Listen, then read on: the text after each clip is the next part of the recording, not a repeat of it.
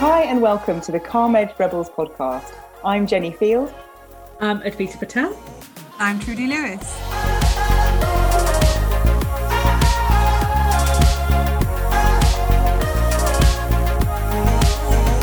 Hi and welcome to our weekly news section this week. Today I want to talk about an article that was in the Daily Mail for my sins at the weekend that I was reading, and I shared it with Advita and Trudy when I saw it, and it's actually an article that I've also been discussing with some of my family members, and the headline of the article was Gen Z workers are terrifying millennial bosses with woke demands. I mean, is there a better Daily Mail headline than this?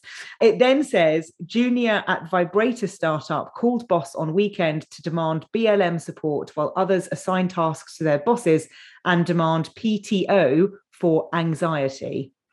Now, it then goes on to just define the generation. So if you're born between 1997 and 2012, that's the 72 million members of society that are Generation Z, and they are beginning to enter the workforce and cause confusion for their older bosses. And I just thought, what an interesting article about generations in the workplace, as it's a topic that we so often talk about between the three of us. And I've done papers on this for my diploma, but it's often a topic that comes up. So I just wanted to get your take on it, really, as it seems very topical. And like I said, it's been shared in some of my family WhatsApp groups as well. So I'm going to ask Trudy first, because you can't see her, but she's just really chuckling on the screen in front of me. So I'm going to ask Trudy first. Okay, I just think of so many things fly through my mind when I'm thinking of this, because then I remember things like Simon Sinek talking about the generations, and I think about my own thoughts, and we had a chat at some point about this as well, as we talk about new ways of working and hybrid working. And so part of me wants to be a bit antagonistic and say, are these demands unreasonable? Or, do we who are perhaps older need to get a little bit more familiar with what people of other generations are going to be asking? Because to a certain extent, if younger people are working with us, we too will come with different approaches to work that they might not or never accept. So it's a kind of like a massive amount of compromise that we all have to do, a learning curve that we all have to come around, not just on the Gen Zers, but on how a Gen Zer relates to an older person, which is why some companies are doing things like reverse mentoring and, all sorts of things like that. So I think it's more a case of, yes, the demands might be unreasonable. I have a nephew who's 30, so he is actually in that age group, I think. And so I constantly have this argument because of the things that he gets very upset about work. And I'm like, get over it. When I was your age, I had to deal with such and such and such.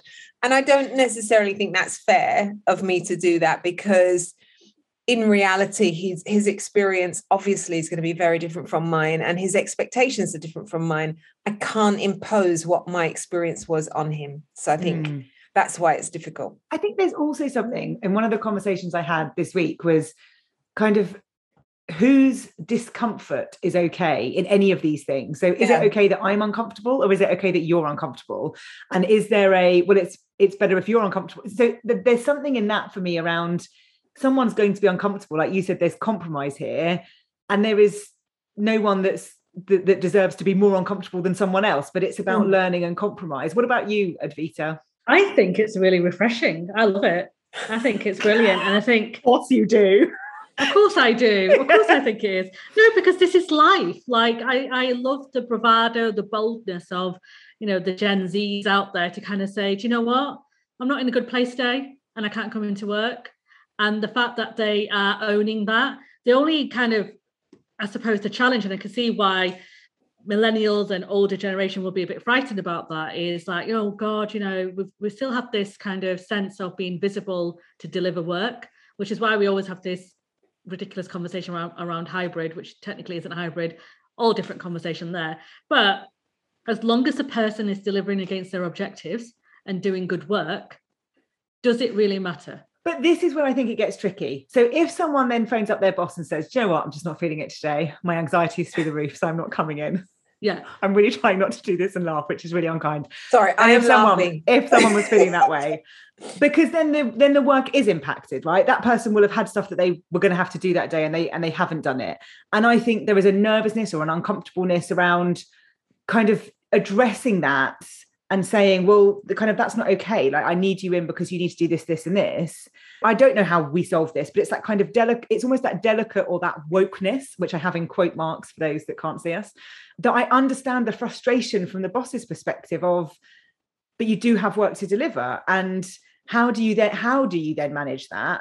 Well, you put the onus back on them in essence. So, somebody calls in and says, you know what, I'm not feeling it today. And that is okay, right? If you don't feel it, you don't feel it. And I would say, I'd rather you take that time and recover and be well, and then come in where you can give 100%, rather than coming in and not being 100% and struggling, right? That's one thing for me. As we struggle, I have to say, we seem to have this whole, everybody knows I've got a problem with hierarchy. Everybody knows that, yes, right? I have a problem with hierarchy. I think if we have to have a partnership in organizations to an extent where we say, okay, look, I completely understand. However, we have a deadline to hit by this date. You had a couple of deliverables to do. What can we do to make sure that you get to that, on this deadline? And are you able to tell me you can achieve that or not? Because that is important for me to know that. Yeah. Do you need more time, or is it something that we can work together and delegate to someone else? Because this is really important for the work that we're doing, and have that adult conversation with them. Yeah, there's definitely something about boundaries and things. When I was looking at it and the CEOs were saying they were messaging me at weekends, like, it's about having that conversation of, thanks for getting in touch. I'm actually out with my family at the moment, but I'll pick this up, on Monday. If that's how you work, that's a fair conversation to have.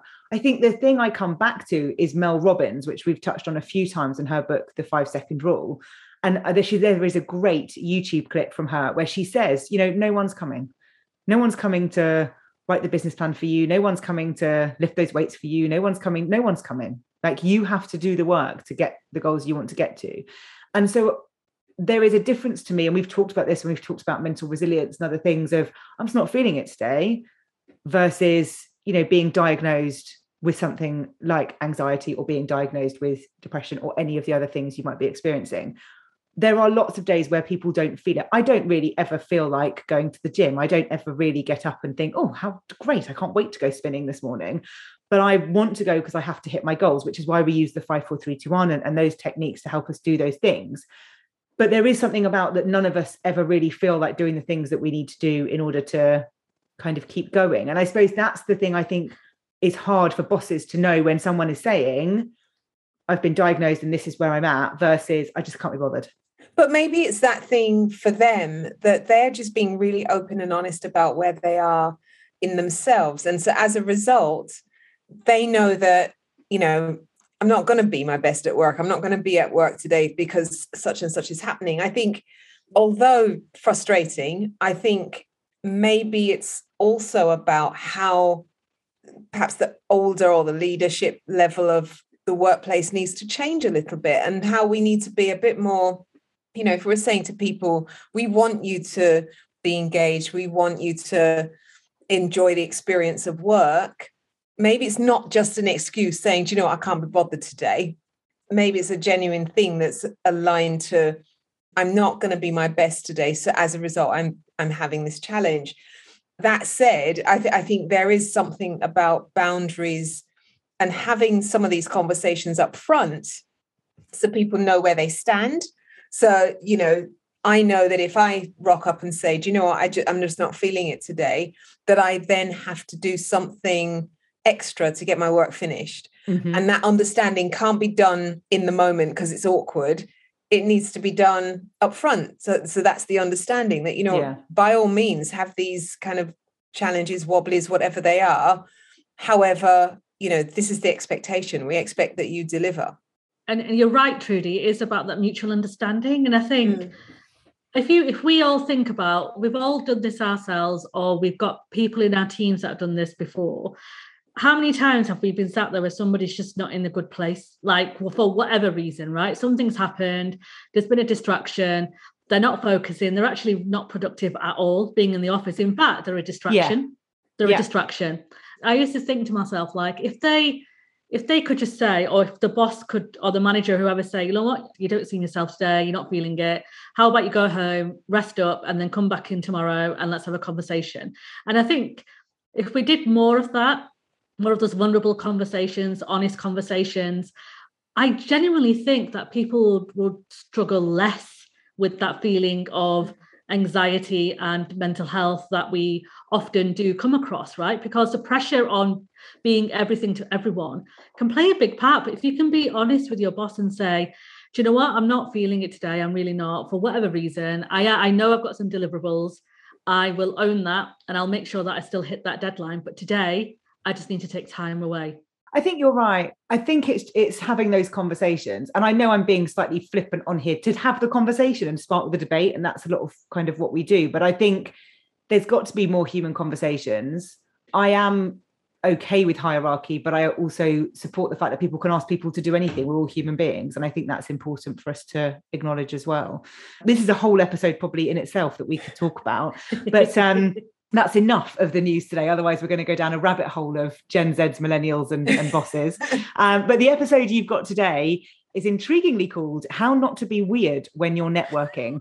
And this is a topic that came up on the back of one of our listeners, actually. They asked us to cover the topic of networking, why it's important. And through the conversation as it evolves, as it always does, it turned into How Not to Be Weird. So we hope you enjoy it. As always, find us across our socials and get in touch and let us know what you think.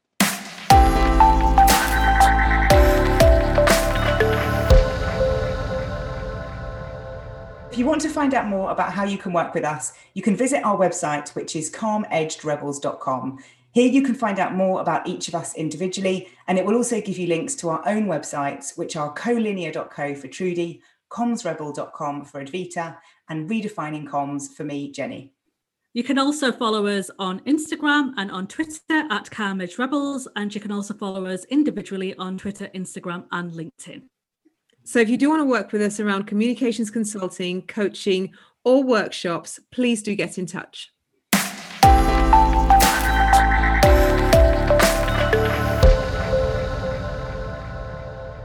Welcome to this episode of Calm Edged Rebels. Today, we're going to be talking about networking. Now, this is a topic that is something that comes up for a lot of us a lot of the time. We do love a networking event online or in person, but it's also something that when we've talked to people that listen to our podcast have said, can you talk about the power of networking, how it helps, how to do it inside and outside organizations, and just understand a bit more about why that's important. Interestingly for me, one of the reasons why I wanted to talk about it was that it came up when I was recently doing a workshop for my own learning around diversity and inclusion. And there was a question in there around networking. And it was specifically around the ability to get a job. So if you were going for a new job or if you were applying for a job, if it's through your network that you find out about that job and that you get the interview, is that okay? Is that not okay? And it was that kind of fine line between the privilege that can come from your network, but also making sure processes were fair and transparent. So it was an interesting topic that came up in that training, because as someone that networks a lot and will hear about jobs a lot, I'm also very mindful of making sure that things are open and accessible to everybody. So what I want to do is kick us off today, as I know both of you love a good networking event. And it's how we met, in fact, was through our work at CIPR and volunteering there and networking at things. But I think there's a couple of questions to sort of get us started for people that are listening that might not know how to get started. But there's two sides to this. There's networking outside of your organization, networking inside your organization. But I suppose my first question is, how do you get started if you're not someone that has ever done any kind of networking or been to any event or done anything online or in person? How do you get started in that? Because I think that's the first step that I think is possibly the most daunting. Now, I should pick on one of you, because when either of you two lead, you always pick on me to go first. So now I feel like I've got the power. And I'm going to go to Advita first. Wow. Only because she looks super keen on the screen. I was just a little bit of a disclaimer. There is a bit of noise in the background here because those council have decided to mow the back of the road. So apologies if there is a little bit of sound in the background. But yeah, no, networking is something that's really important to me, you know, and it's one of the things that I've been very intentional about, to be honest with you, over the last few years of my kind of career. Well, longer than the last few years, actually, because it is, you know, being up in Manchester in particular, there wasn't much going on in terms of folks getting together and connection. And this is like virtual became a thing, right? So when people used to get together. So I knew that in order for me to connect with others and to understand what's going on in the industry and to also learn from other people, I had to come out my comfort zone a little bit more and travel outside of Manchester, to be honest with you. There were a few bits, but not many things. Somebody did say to me, well, why don't you start something? But I was at that point in my career. Is that the solution to everything? Advita, just you start something. Yeah, you set it up. I mean, nowadays I probably would, which is where the Comms Hive started from, to be honest. But at the time, I didn't have the confidence, to be honest with you, to do something on my own. I was just like, well, what on earth can I possibly do? So I actually did track down to London, actually, for the first one. I've spoken about this before, which was the CIPR AGM. And for me, the CIPR was definitely a starting point for my networking journey, should we call it? I hate that word, but you know what I mean? Because that's what opened up the doors for folks that I probably never would have met if I stayed within my own region. And it allowed me to kind of find out what other stuff was going on. And plus, you know, the professional institutions do put on some good events. And, you know, granted, we can have another debate about where they're held, but they do some good events, right? So going along to some of those events in person and meeting what's going on. And I do think, you know, when you become more senior in the work that you do, even though it's not fair, even though it's not right, even though we need to kind of stop doing these kind of things, people do like recommendations. Like how many times the three of us have been approached to say, oh, I need someone to kind of hit the ground running. Do you know someone that can do X, Y, and Z? Can you recommend somebody? It shouldn't be the case, you know, people should be able to be, you know, but that's just the way the world is at the moment. And I think we have to do everything we can to raise our visibility and be out there. And that's another reason I kind of push myself to kind of go to these networking events as well. So yeah, it's been very important to me and it has definitely contributed to my career. And it's interesting that you're saying, like, for your first step, it was that kind of going out of your comfort zone. What about you, Trude? What have you done? I've never found it hard to network. You're a demon. I've just remembered. Because I just love talking to people. So I don't have that kind of, I can't start a conversation with somebody who I've never met before. I'll talk to anybody. So I think from that perspective, I'm a little unafraid of it. However, if I am going into a new environment, it can be a bit daunting, but I will actively look for opportunities to network with people. And I would encourage people to do that. It is difficult. And if you are in that position of, I'm not really a natural networker, it really comes down to what's important. Is it important for you to be networking at this stage? And if so, who do I need to network with? And is it internally or is it externally or is it within the industry or so on and so on and so on? And I think if you don't have a real reason, that's what makes it harder. So if it's hard, if you're just doing it for the sake of it, because people say, you should network, it's hard for you to get connected in to a group of people, especially if that's not how you naturally are. Saying that, if you do have a reason and you're intentional, I think Advita said that word, intention, and that is a big part of it. If you really need to do it because of building your career, building a profile, then having a bit of intention is really important, and seeking out the relevant places for you to go to, and start small, go to things that are a little bit easier. You don't want to go to something that's massive where you absolutely don't know anybody. Go with a friend, little things like that actually make it a little bit easier, but it's important to go to things that you're really interested in, or else it can be quite painful. So for the kind of the perspective of going to a networking event, that's where I'd start small, go to something that's easy and something you really, really love. Do you think it's easier doing them in person than it is doing them online? I'm just thinking about things I've been to recently that have been new spaces for me to step into, which I don't do very often, but I attended an online workshop and there were sort of breakout sessions and I didn't know anybody there. And I was very mindful of my role in that breakout session because obviously I can take over quite self-aware. And so I was deliberately sort of holding myself back so that I wasn't taking over that space. And that was quite interesting for me, pushing myself into an environment where I didn't know anyone, because I haven't done that for a while. But I did certainly feel that was online, and I definitely found that more challenging to feel like there were relationships or connections there versus an in-person event that I went to a few weeks ago, where I made loads of connections, met loads of people, linked in with people, and it felt much easier. Do you feel this? I mean, either one of you, do you feel there's a difference between that online and in person when it comes to networking? Yeah, there's a huge difference. It's how easy it is for you to get into a conversation when you can actually see the person in front of you, in opposed to on a screen. And a lot of the times we're distracted when we're on screen as well. Yeah, it's just not the same thing. It's very different. And I think, if people aren't as self-aware as you, Jenny, that you can dominate the conversation.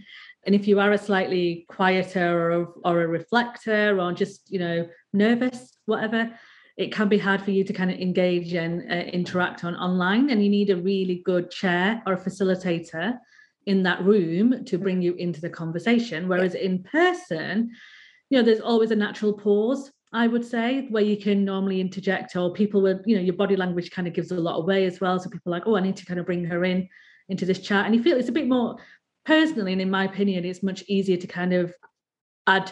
It doesn't feel as intrusive when you interrupt a little bit as well in person, whereas online, it's a bit difficult when you've got a few people talking over each other, right? And it can be, for your senses, it can be a little bit overwhelming, so you end up not saying anything because you want to be polite and don't want to kind of interrupt. So I do think online, also on the other flip side of online and virtual, is I know that it's also helped people come out of their shell a bit more. So those people who feel completely daunted by walking into a room where they don't know anyone, in your own environment and in your own space online, it feels much safer to do so. And, for whatever reason, I know what it's, I'm talking from personal experience, being a brown woman working in comms and being normally one of very few faces in a room. You do have to gear yourself up, right, to walk in. You just have to, because you're going to be the kind of odd one out. And that's the way I look at it. No one may, most folks probably don't even notice that you're the odd one out, but you notice. So you need to be a little bit more kind of, give yourself that, gear yourself up. But online is if you do feel more comfortable, because you are in your own office or room or dining room, kitchen, wherever, and you're in your own space generally. So you can just switch off, right? You can just, if it's really uncomfortable for you, you can like press that little X in the corner and go. Whereas when you're in person, you're making a bit of a deal about it, aren't you? Like, oh, grab it, because I've done this. Grabbing your bag, dropping your notebook. You can't kind of sneak out, quietly, and people are like, is everything okay? Are you okay? Are you all right? And you just don't want to have that conversation about how you feel. So you just kind of, it's a bit embarrassing. So you either put up with it and just get through the day, or don't come back after lunch. But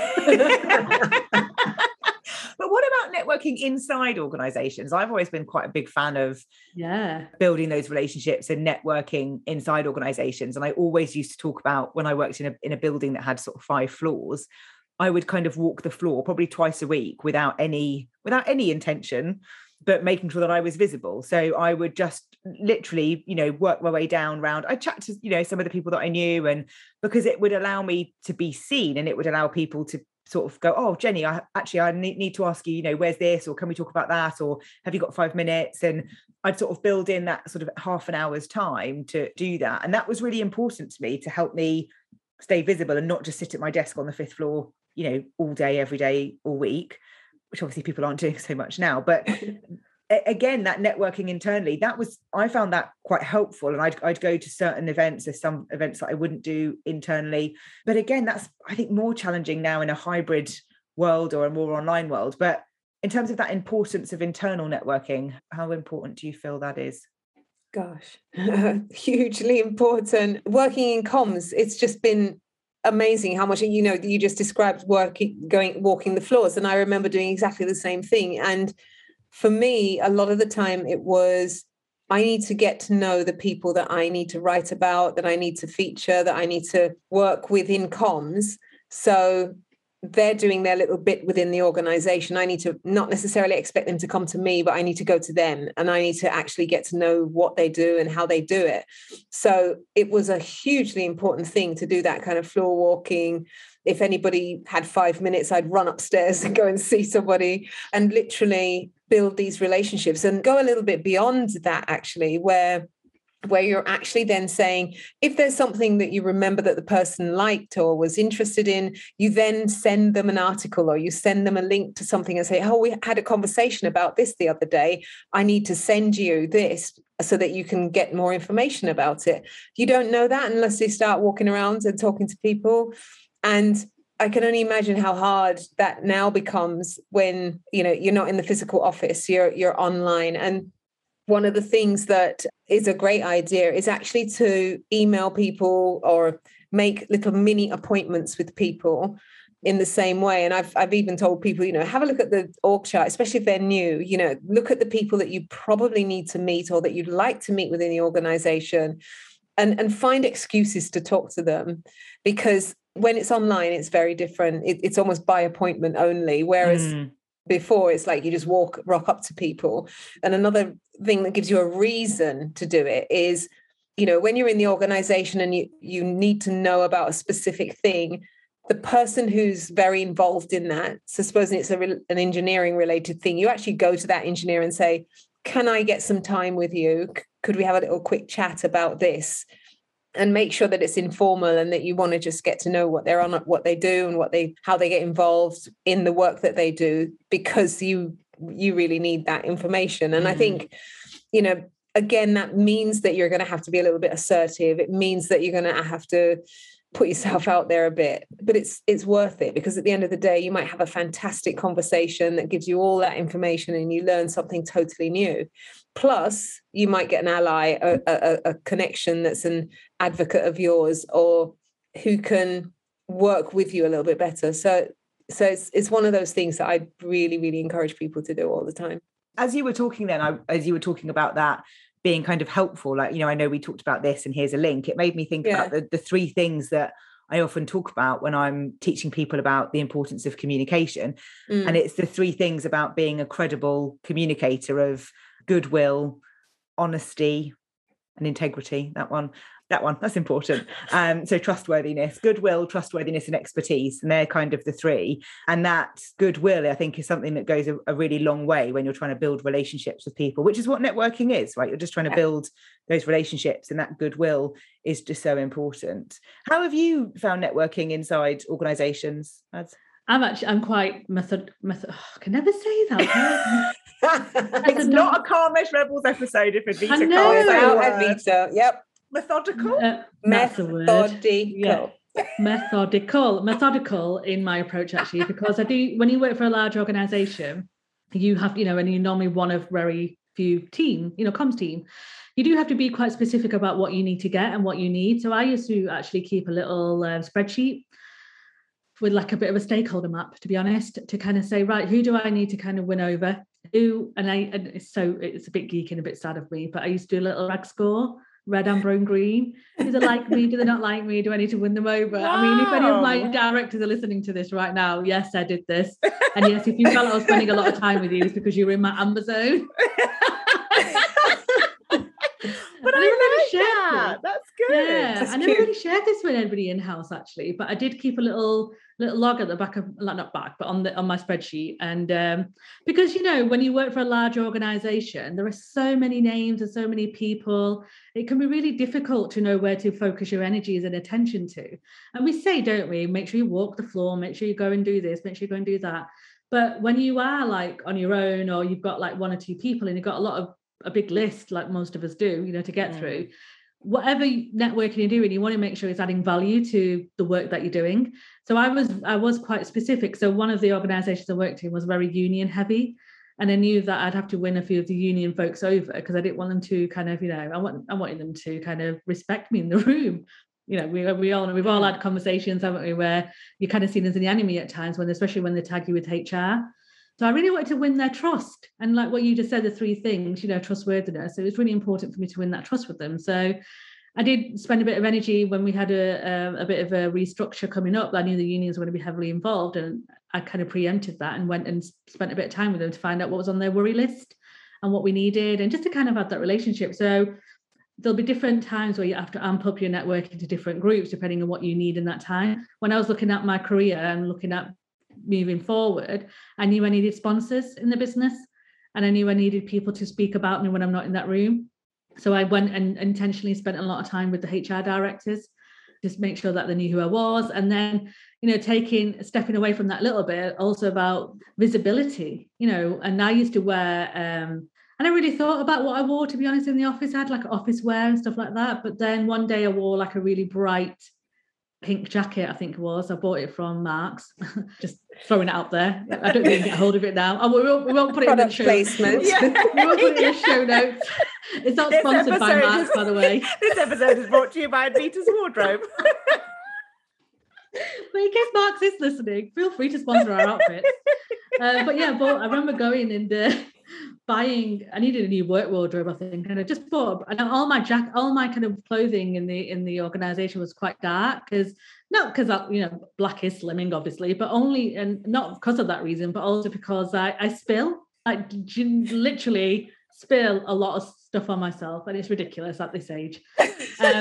So I just wore darker colours because it's easy to clean. That's literally, I'm giving away all my secrets today. I mean, honestly. You'll never see me in a white shirt because I also live in the land of spill. So maybe No, we're in the I same don't wear land white together. because of that. Yeah, I can't. Yeah. People that wear white do. shirts on planes when they go abroad terrify me. I am anxious on their behalf. Yeah, me too. No. Like I admire those people that wear those crisp white shirts. Yeah. I'm like, oh my goodness. No, Literally possibly. 3 seconds on me, I've got something on there. Yeah. Anyway, so I went digress. I wore a bright pink jacket, and on that day I had so many comments and people going, oh, there you are, oh, Vita, that's amazing, and I thought, hang on a minute, what if I started wearing bright jackets, like had that as my thing? And I was doing a lot of research in personal brand at that time, so I started to wear bright jackets in the office, like pinks and greens and purples. And that became my thing a little bit, like people like, oh, there she is, I can see it. Oh, hi. Oh, there you went, Vita. Like, come and have a quick chat. And it was such a subtle shift, but such a big impact. And I know that sounds a little bit ridiculous, but do you think about not only in terms of being intentional and making sure you're speaking to the right people, but also how are you being noticed? It doesn't necessarily have to be clothing. It worked for me at that time, but also what contributions are you making in that meeting? So, one of my bosses said to me after some feedback, like, if you're not saying anything in those first 10 minutes in that meeting, like, first of all, question why you're not saying anything in the first 10 minutes, whether you should be in that room or not. And second, you need to say something in those first 10 minutes just to kind of establish your ground, right? Because it can be really hard in a room. You can go, I'm sure we've all been there, where you've been in a room and you probably said about 3 words and you're a bit like, oh, I really need to make a bit of an impact here and recognize, so people know who I am. And to Trudy's point, that goodwill piece is really important. I did that. I had a very challenging relationship with an MD. It wasn't like a terrible thing, but it was like I wasn't really invited to, wasn't really invited in the room. I was an afterthought. It was a bit dismissive of some of the stuff I was saying, and I felt really uncomfortable in it. And I just thought, I need to win their trust over here. So I did what Trudy did, and I listened to what they were sharing in the town halls and stuff, and I started sending them articles of things that I thought that they might find interesting. So the first couple I didn't really get a response, but then I sent like the third one, and then they responded, and it was like a Friday evening. I remember checking my BlackBerry when BlackBerries were a thing, and not that I should have been checking out at work, but you do these things, and had this really nice email from them to say, I really appreciate the time you've taken to send me these things. I acknowledge that some of this stuff has been really useful for me. So thank you so much. And how about you come along to the leadership team meeting on Wednesday and give us an update on what's going on with the engagement plans for the division? I was like, oh my God, this is incredible. And then from that point on, they recognized me as someone who could, they invited me to the room. They wanted me to send them an update every week about what's going on. Whatever I needed, I just went to them and they were like, yep, just get it sorted. And literally the note went out from them to their PA and others and the exec team to say, it's a yes, like I can see the work that they're doing and the contributions that Vita's making. And all that because I sent them 3 links to various different articles. So it makes a difference. It makes a huge difference. It really does. And I think it's it. You can't underestimate some of those little things that you're doing. And for people that maybe feel like networking is a bit scary or it's not for them, you've both shared examples where you've just sent an email with a couple of links, and that was enough to start to build a relationship, to network. And that's such a big part of it. And as you were talking about your jacket and stuff, I've scribbled a note to put in the show notes about our personal brand episode that we did back in season 1, I think, because we talk quite a lot about doing that. But I used to think about colours as well. I remember when I was going to present at the board or doing anything, I'd often be in blue so that it was a more kind of neutral colour. I would never wear red because I was, pretty feisty as it was. So putting a red colour on was always a bit tricky. And I've learned that, even now, if I've got a red jumpsuit that I sometimes wear, and if I've got that on and I'm, sort of really making a point, it can feel really loaded, which is not always my intention. So I think there is something to think about some of those things, not to make it more complex, but I think we do judge each other very quickly. That's the nature of being human beings. And I think being able to, you want to go to a networking event where you feel comfortable. And if you feel comfortable, then that will make a huge difference to the relationships that you can build and all of those kind of things. Yeah. And I just think of the, how clothes make you feel. I know we're not talking about clothes today, but we are. That's another episode. And Vita started it. Exactly. She started it. But for me, it's that thing of the type of things that you wear that make you feel comfortable, make you feel confident, and so on. And all of those things add to giving you the strength and power to go out there and network and talk to people. Because if I'm looking dowdy or wearing the wrong outfit, even that can stop me from talking to people, because I might think, do you know what? I don't feel as confident or together as I normally would feel. So I don't feel like I can talk to somebody today. So even that contributes to how you come across to people. So that's how much you want to. As you were saying that, I was just thinking about, like on a Sunday afternoon, if I pop to the shops down the road from me and I'm in, no makeup, hair's tied up, and I'm a bit like, I don't want to see anyone that I know, so I've just got my head down because I don't want to talk to anyone because I'm just not in that space. And I think that's similar, isn't it? You've got to be in that right sort of frame of mind. So we always finish on top tips, and I think there's quite a few in here that I want to give us enough time to talk about that, because one of the tips I think we need to bring in, so a tip around networking internally, a tip around networking externally, and then your best tip for networking virtually, given the last year that we've had. Like, what would your advice be around those? Because I think there's also something around where to go to find the places to network. And if I think about someone I know who's currently studying for their CIPD to move into an HR profession, it's really interesting that that's the start of their journey into HR. And I know them, they're married to one of my best friends. And I was thinking, and I said to them the other day, there's a really great event next year that my friend Advita's running as a conference in Manchester. Oh, yeah. With an amazing keynote speaker. And I just thought this is a perfect opportunity, because they wouldn't know about that event because it's not their world. So I'm really happy to take them to that event so that I can introduce them to lots of different people. But it's knowing those things exist. And that's having a network around you, I suppose, where you're happy to talk about what you're doing. And I say this to people that are setting up their own businesses or becoming consultants: always talk about what you're doing, because you never know who is in the room and you never know who you're talking to. And I think even if you're at a family event or you're at, a friend's, hen do where you don't know anybody, or a stag do, or whatever it might be, people will always ask you what you do. So never be shy in kind of talking about some of those things, because you just don't know who's there, who might say, oh, I know so-and-so and they're doing this, and this would be a great thing to do. My friend who set up her own business as a virtual assistant mentioned it to a woman at the checkout in a supermarket. And that woman said, oh, actually, I've got a side business doing something and I could really use some help. She's kind of doing business at a checkout in a supermarket. Because the more we talk about the stuff, that's a form of networking in itself. And I think sometimes we can hold that back. So always kind of go for that. So now I've chatted a bit. Hopefully that's given you both enough time to think about your tips. Who wants to go first? I'll go. Actually, I wasn't really even thinking about my tips. I was thinking about the great advice you just shared there, Jenny. I know, it's really good. I love that checkout thing. Because I am like, outside of my, believe it or not, outside of my kind of work thing, I am like, head down, don't talk to anyone. Like on holiday, like I am not one to talk to anyone on holiday. I'm the worst. It's not great actually. But you do need those downtimes, don't get me wrong. But you have made me kind of think about, actually, it is really important to share what you do and not be embarrassed. Because, the number of people who have said, that I've spoken to personally, have said, oh, my job's really boring. I won't bore you with it. I won't bore you with it. It's not that exciting, or you won't be interested. And I think actually, you're right. There could be something in there that there could be a mutual interest or different networks or connections. So so that was a great tip for me. For networking internally, like I said before, be intentional with what you want to try and gain, and don't think that no one is accessible. And it may seem that way, when you're a certain level and you've got senior leaders who are, 2, 3, maybe 4 levels above you, and you think, oh my God, I can't possibly email them. If you're listening to them on a town hall, or you've heard them talk on a video, or you've read a script of theirs or a blog or whatever, and you think, oh, actually, I saw a really interesting article that they spoke about, maybe I should share it with them. I don't think there's anything wrong with you dropping them a quick note. If you want to do it via the PA, if it makes you feel more comfortable, whatever, but they're not going to begrudge you for helping them open their doors to other learning and knowledge, right? So you may not get a response like I didn't for the first 2 that I sent, but I persevered.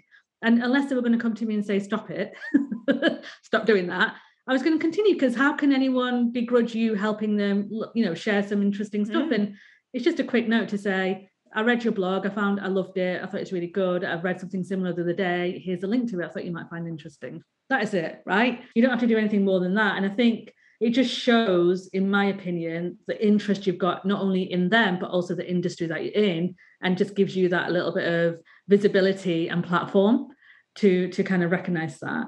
Obviously, I don't need to say this, but don't bombard people and spam them with. Don't become a stalker. That's what you're saying. Don't be creepy. Don't be weird. I'm talking about 1 email a week kind of thing, or 1 email a month or whatever. Don't go.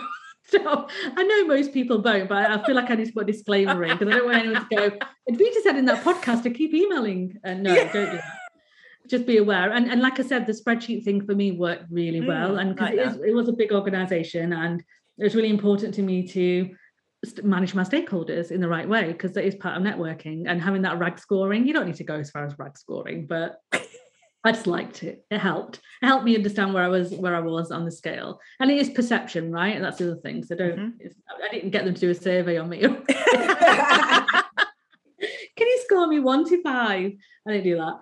So that's internally. Externally, I would say, I know Trudy said before, go with a friend, but I'm actually, if you do go with a friend, I think that's good, but be very conscious that you don't stick to each other like glue, right? Because I've done this. Like I've got one, we've done, all 3 of us. Oh my God, we do this.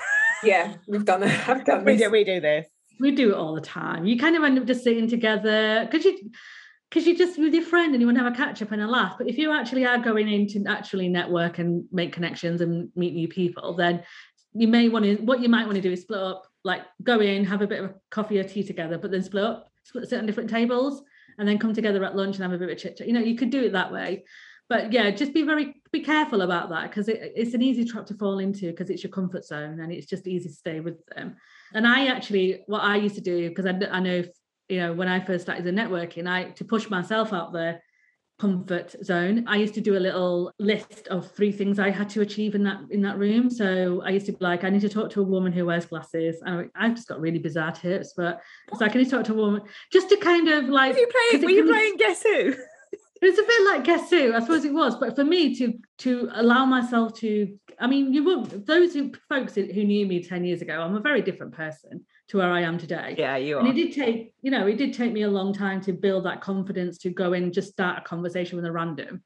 So I had to kind of have these silly things like a Guess Who thing, like, right, as long as I can speak to a woman with glasses on, I'm going to speak to a bloke who's got a grey jacket. And I had to do that in my mind. And I may not have, as long as I did those 3 things, I was happy with myself. And that's how I did it. And obviously that changed as time went on, but you have to find what works for you. And if you are uncomfortable, then have a goal. Like it may not be as ridiculous as mine as like Guess Who thing, but you might want to be like, I want to speak to at least 3 people who don't work in the same company as me or a different industry to me. I'm going to make a bit of and I'm going to make sure that I link in with them straight after and send them a note of thanks to say it was great to meet with you. And if you're ever around my end of town or whatever, then let's catch up with coffee and carry on the conversation we had in the room. Make sure you follow through with that kind of conversation on LinkedIn as well, or Twitter, because you can do that with social. And we don't do that very often. And then virtual, again, for me, I think it's really important when you enter a virtual event to share your details like LinkedIn and Twitter and Insta, what we're using. I think first thing to say, you know, if we don't get a chance to talk today, because you may not, right? If they don't do breakout rooms and it's a big room, you may not get a chance. The first thing I always do in a virtual room is, hi, my name's Advita and I'm from Manchester and I own a couple of businesses. My passion is, you know, comms. You can follow more of what I do here at you know, LinkedIn and Twitter and Instagram. And if anybody ever wants to kind of a chat about some of the stuff I've mentioned, then get in touch. Like, that's all I did. And it encourages others to do the same as well. And I've always kind of got response from that. So people will always drop me a DM on Twitter or LinkedIn to say, oh, I saw you and it'd be great to catch up. The other thing, and I shared this with Jenny, is that if you're presenting at an event, then get the QR code from LinkedIn and Twitter, both have it, and put it on your slides. Because people are more likely to scan the code than they are to search for your name. So if you give, while you're doing the intro and you've got a QR code on there, just say, oh, if you want to connect with me, just scan this QR code with your camera and you'll connect directly with me. And that has, like Jenny experienced and I've experienced, it triples the connections. Yeah, make it easy for people to get to know you, I think make it easy. Make it access. Yeah. And on that, you know, just make it easy, but also be very clear on what your boundaries are as well, right? Because you need to make sure that you do the things that work for you. But those are my tips. Nice. Very nice. Very nice. Trudy, anything to add to those? Yes, of course. So internally, there are a couple of things. So one is about listening, actually, and paying attention in order to be genuine. And I'll mention genuine again, but in order to be quite genuine as you do your networking and reach out to people, listen to what people have to say, because that will give you the fuel to find something that they can connect to later. It's really weird if you just don't listen to what people have said, you don't know what they've said, and you're rocking up to kind of have a chat with them or build a little relationship, and you really don't even know what they talked about, or you don't understand what they said. And a good opportunity also to ask the question, well, you know, you said this in what you said, I'd like to know more, or I'd like to understand. It's almost creating an opportunity to network. So it's like a progressive thing. If I listen, then I can ask a good question. If I can ask a good question, I can have a conversation. Nice. And then the conversation can go further and further and further. And that's, I would definitely say internal, that's the type of thing you need to do. It's like sowing those seeds of building relationship, because as Advita said, it can be a long-term thing. It doesn't necessarily happen overnight. It will take time to build that relationship. Outside, I would say be yourself and make sure that you come across in a very genuine way, but also be very clear about why you're networking and who you need to reach out to. So it's not overly random. It's not like you're seeking out people for the sake of it. So you can have a meaningful conversation if you attack it from the perspective of, you know, I've thought about this, I actually do need to meet with that person, then you'll have something sensible to say to them rather than yeah. Or like I do when I used to meet somebody who was very good looking, I'd move my arms like an idiot, you know, and have nothing relevant to say. Having a bit of thought beforehand and being clear on what you're trying to achieve by networking really, really will help you externally. And online, a really good one is to arrive early to an event or to a session that you're going to, or even to a meeting, because no doubt most of the time there'll be somebody there setting up and so on, and they are always happy to talk. I know that, you know, the events that I've run online, when people rock up early, I actually start engaging with them and having a chat with them. And if that's something that you can do, sometimes you can even preempt it. And perhaps if it is a meeting, you can actually say to somebody, oh, I'm going to join a couple minutes early. Is that okay? You know, just to find out if that's the right thing or the okay thing to do. And if they can facilitate a little chat with you beforehand.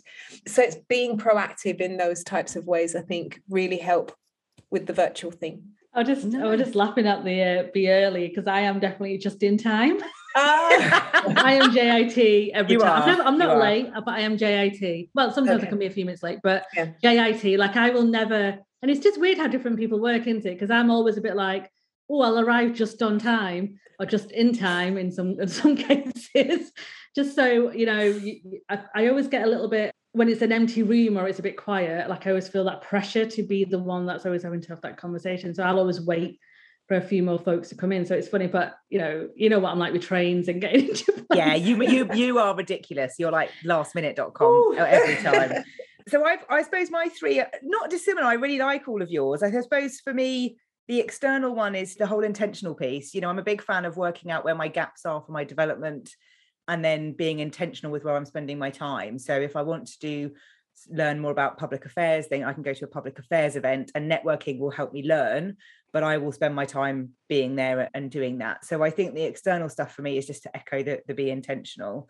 The in-house side of things, if you're working in an organization, the networking there is to say thank you. I think it's underestimated as a practice. And certainly when I've led communication functions, my content comes from everybody that's around me. And I used to do a lot of tins of chocolates at Christmas and saying thank you. And that was a big part of our function in our team. And I think that's something that's important when you're looking to build those relationships, is don't shy away from saying thanks and showing a bit of gratitude, because it can go a long way. And then the virtual one is probably my least favorite one, because I am rubbish at networking at virtual events because I don't really like them.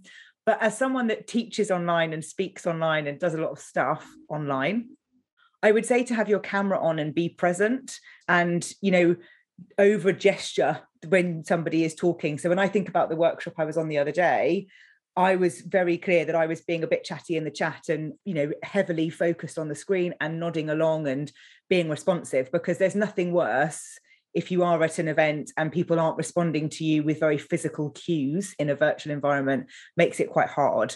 And I suppose my sort of intention for doing that is that I might stand out a bit more because I was maybe more engaged than some of the other people that were on that call that they could see. So that was important to me, to try and make sure that I was kind of recognized. And I just, as someone that's always on the other side, it's just helpful to have that as well. Yeah. So lots of tips in there about networking. Thank you to our listeners for suggesting the topic. We always like to have some suggestions, and we've juggled things around this season to be able to have that flexibility. So always make sure, if you've got ideas, things you want us to talk about, you can get in touch with us through our website. So do let us know at calmedrebels.com if there's anything you want us to chat about. And also check out the website anyway. It's got all our podcast episodes on it. It's got details about our comms retreat and details about us as well. So thank you so much for listening. We hope you enjoy those tips, and I think Advita's probably off to Marks and Spencer's to get another jacket. How did you know? I was literally going, I wonder if I could email the head of PR at Marks and Spencer's if they want to sponsor our product.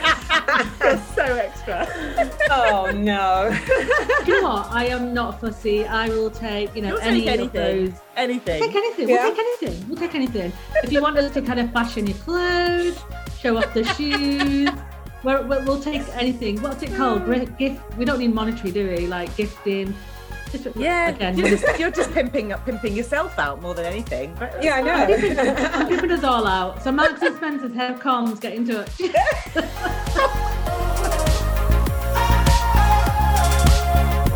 To find out more about us, how to sign up to our comms retreat, or to listen to past episodes, go to calmedgedrebels.com. Don't forget to rate and subscribe, and thanks for listening.